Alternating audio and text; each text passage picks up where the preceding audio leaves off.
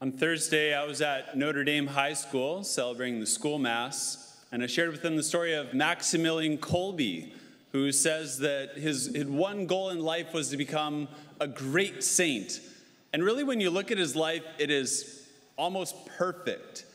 And I find when I present the lives of the saints to people, sometimes, I might be inspired for an hour or so, but then after a while I might, mess up or commit a sin, and I feel like that perfection is not possible. There's always something that might disqualify me or prevent me from becoming a saint like that. And maybe you can relate. Maybe you feel like you've thought about becoming a saint and how the church keeps telling us that's the goal in life. But you feel like there's one thing, it could be a sin or an addiction, an attachment, something that disqualifies you from actually achieving that life. And if you feel like that resonates with you, I want to share with you one of my new favorite saints. He's a Chinese martyr of the 19th century. His name is Mark Ji Tianxiang. Mark was an opium addict at the time of his death. Not had been an opium addict and then had some crazy conversion story. No, he was an opium addict at the time of his death. Let me explain. Mark grew up in a strong Catholic family in 19th century China, and he became a well-respected leader by the age of 35. He was a doctor who treated the poor for free in his town, and a family man who had 2 sons, and he ended up having 6 grandchildren as well. One day, though, at the age of 35, Mark contracted a stomach virus while treating a poor person. And as a doctor, he decided to treat himself with a common medicine at the time, which was opium, which is essentially a pure form of heroin today. Now, while using this medicine, Mark became addicted to the drug. And as a good Catholic, Mark wanted to fight this addiction and not give in and allow it to destroy his life. So he kept going to confession and repeating the same sin over and over again to this priest. And the priest, unfortunately, did not understand addiction and its ability to inhibit your freedom. So the priest got fed up and said, "Okay, Mark, only come back to confession when you're done this addiction." So the priest did not absolve him of his sins and said, "Come back when you're no longer addicted." And Mark, as a devout Catholic, he was devastated by this. He loved going to daily mass. He loved to receive the Eucharist. He loved the sacraments. And so Mark was heartbroken. And he felt like he was rejected by his Catholic church, rejected by his priest, rejected by the community. And so news began to spread among the Christians in his area, in his church, that Mark, their great leader, their doctor, was addicted to opium. Now, at that time, in 19th century China, it was shameful, it was scandalous to be addicted to opium, especially for a man like Mark. And so they began to treat Mark like a leper. We heard about today's gospel, the lepers, they have to be at a distance from everyone, they have to shout out, "Unclean, unclean." And that's how Mark felt. He was somewhat of a leper in their community, and he was a reject, a failure in their eyes. Now, if you were Mark, how would you respond to all this? If you were Mark and you knew that you were banned from the sacraments until you got over your addiction to opium, and everyone in the community, everyone at church knew that you were this addict, how would you respond? If it were me, I probably would have left the Catholic Church and said, "Screw you guys, I'm doing my own thing then. You guys reject me, I'll reject you." That's probably what I would have done, but not Mark.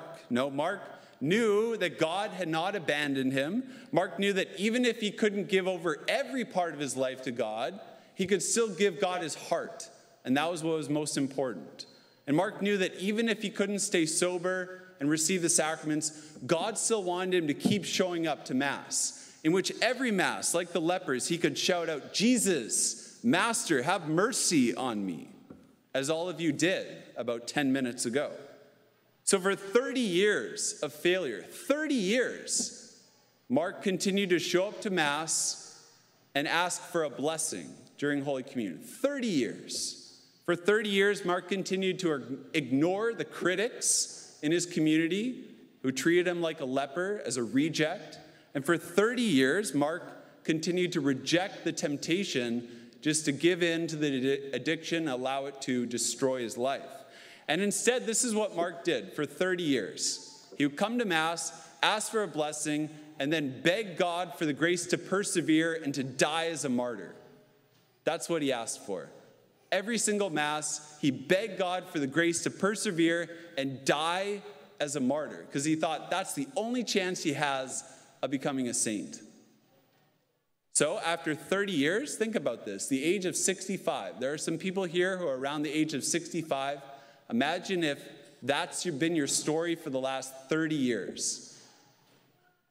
In 1900, the Boxer rebels, which were a violent and radical Chinese nationalist group, began hunting down and destroying any foreign elements in China. This included European missionaries and Chinese Christians. And so one day, the Boxer rebels knocked on Mark's door and arrested him and his 2 sons, one of their wives, and 6 grandchildren. And they were all brought to prison.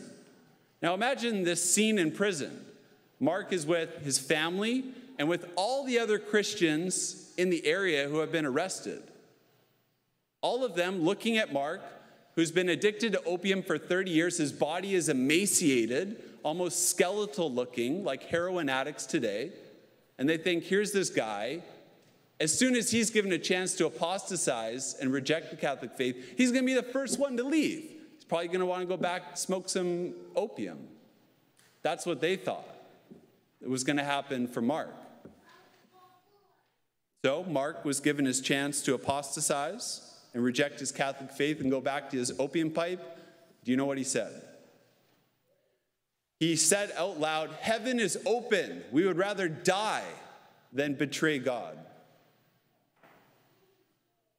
And as Mark and his 9 family members were dragged from prison to be executed, one of his grandsons said to him, "Grandpa, where are we going?"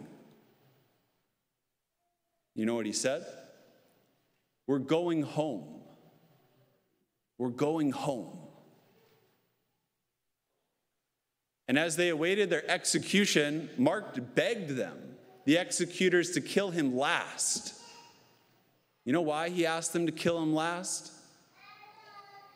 So that none of his family members would die alone.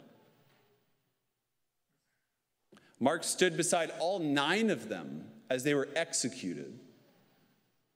And like the one leper in today's gospel that praised God, Mark went to his death praising God out loud, singing the litany of the Blessed Virgin Mary. So that's St. Mark Ji Tianxiang's story. What about our story? Like Mark, we might feel like we're far from God because we keep struggling with the same sins over and over and over again. But God has not abandoned us. God is always faithful.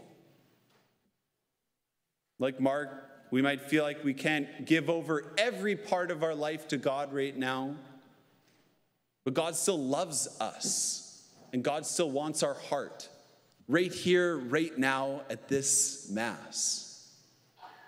And for some of you, like Mark, you might not be able to receive the sacraments right now.